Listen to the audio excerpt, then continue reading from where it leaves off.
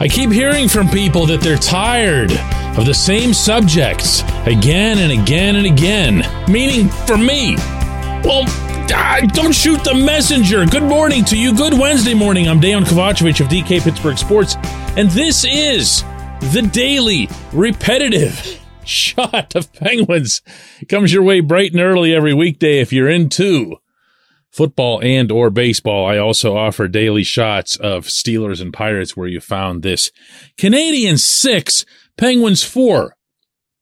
And you tell me what I'm supposed to do if you're getting sick of what I'm saying when the game, first off, sees Tristan Jarry perform like molten jello, if it sees Jeff Carter produce a -4 on only 14 shifts, that's hard to do.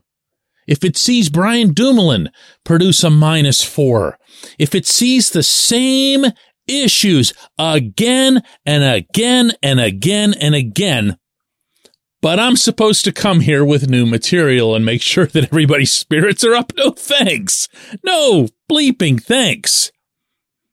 This team does have problems as a collective, but I am beyond convinced that this team's problems are much better addressed and much more accurately and helpfully addressed if you look at individuals, because I also saw a hockey team last night that came out strong, that got those 2 quick goals, that looked like the big boys were going to be responsive, and then the big boys just kept right on skating, dominated Montreal in the second period, dominated Montreal in the third period. And everyone wants to come back afterward and talk about how the Penguins, overall, struggled for this or that. No, they didn't. No, they actually didn't. Jarry gave up 4 goals on 7 shots. That's the equivalent of turning around and firing the thing into your own net. That's how difficult that is to do. What's his problem? We've been over it. We've been over it. Mike Sullivan did the right thing to take him out after the first period. I actually would have done it when that last goal was scored with 11 seconds left, but that's just the meanness in me. But then Sullivan's to blame too, because he keeps deploying Carter. Yeah, Carter got cut down to 3 shifts in the second period. The third period comes along. The Penguins, like I said, are battling the top guys, main guys, including the third line, which I thought was okay, the new third line. And then you get to 2.5 minutes left. The Penguins still need a goal to tie, and he puts Carter out there. Why? Why? To avoid, having to answer questions afterward about benching Carter for an entire period so he just goes and takes a shift or whatever? Why? How is it that this organization, this proud, not once proud, still proud organization, is ready to take this season, this vital season in which they've been blessed by every hockey god in existence, to have Sid and Gino healthy and productive the entire way through, not missing a single game, still producing at a very, very high rate, and say, you know what? But that doesn't matter as much as whether we hurt Carter's feelings. That's more important to us. What are they doing? What are they thinking? I don't get this. Here's Jason Zucker after the game. No answers, but we got to figure it out because it's not good enough. See, he was ticked off. A bunch of them were ticked off. Everybody who talked was ticked off, but they're never ticked off about the right thing because they can't say it. They can't say that their starting goaltender needs to toughen up. They can't say that Carter is so far over the hill, he passed Thelma and Louise on the way down. They can't say that Dumo's got nothing left. So they're all left in a situation where they know exactly what's principally wrong, and they can't talk about it. And because they can't talk about it in the hockey culture, they also can't act upon it. Because if they act upon it, then they also have to talk about it. But I'm not allowed to talk about it? Sorry. That's not the way this is going to go. My job is to call this stuff as I see it, for better or worse or anywhere in between. And I have never, in a lot of decades of covering this particular franchise, seen anything like this. I've seen bad players be allowed to stay in the lineup. I've seen players who are over the hill allowed to stay in the lineup.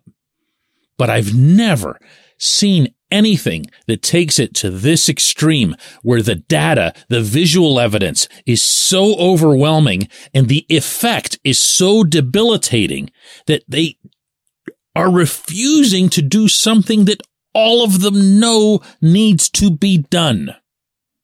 Obviously, I'm not talking about Goal here. I'm talking about Carter and to a lesser extent Dumoulin. -4 each. Against a team that's tanking for a draft pick, against a team that's missing a quarter of its roster. How? How do you just show up Thursday night at Madison Square Garden and use the same guys? How do you do that? I can't wrap my head around this. When we come back, J1Q.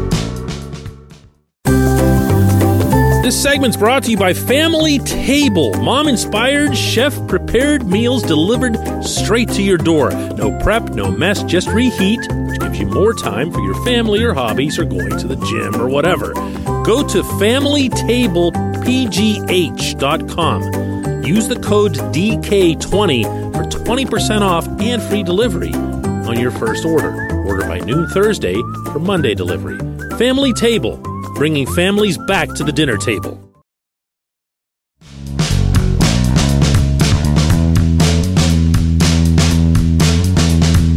Today's J1Q comes from John, who asks, is Mike Sullivan trying to show the world what an idiot his boss is? And I am 100% serious with this question. You know, John, we've gotten this before as a J1Q. It was about 2 or 3 weeks ago, and I did pretty much what you would expect in response to it, where I was like, come on, man, that's kind of silly. It's crossed my mind. But I actually don't know. I actually don't know now. I don't need to be the cool head. I don't need to be the one that lifts up whatever, okay?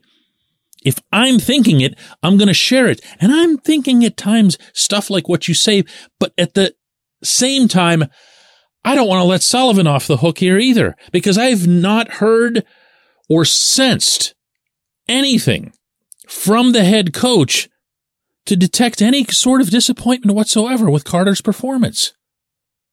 Other than limiting Carter to 3 shifts in the second period, all of which were damaging, there's nothing. Even when you think there might be some tiny inclination on his part to be losing faith in Carter, he won't do it.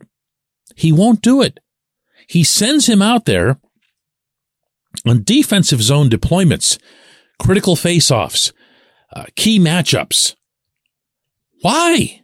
He's the worst defensive forward you've got. He's one of the worst defensive forwards by every available measure in the entire National Hockey League. Why are we pretending here? Why are we going through this bizarre collective self-delusion that the Penguins as a whole seem to be living through? This isn't a matter of who knows more hockey than them or who's got the real expertise or the experience. Listen, those guys know a zillion times more about hockey than any of us on the outside do. Any of us, myself included. And that's why I cite delusion. Because this is when your head gets mixed up, or your heart or whatever it is, with priorities. And you say, we can't do anything to upset this individual, or we'll somehow upset the cosmos or the balance, as if this team's chemistry is worth preserving. It isn't. Go ask the Blue Jackets about that. Go ask the Canadiens now, again, about that. There's nothing in that room that's so precious, that's so worth throwing away really obvious hockey shortcomings to prioritize over maybe the last great seasons we'll get out of Sid and Gino? I just can't believe that I'm seeing what I'm seeing on a daily basis, and it doesn't change. And you know what? For as long as it doesn't change, I'm not either. I appreciate the question. I appreciate everyone listening to Daily Shot of Penguins. I'm heading to New York tonight to cover 2 games against the Rangers, for which Jeff Carter and Brian Dumoulin will both dress, and from which Tristan Jarry will somehow shrink from sight. There. How's that? Let's do it again tomorrow.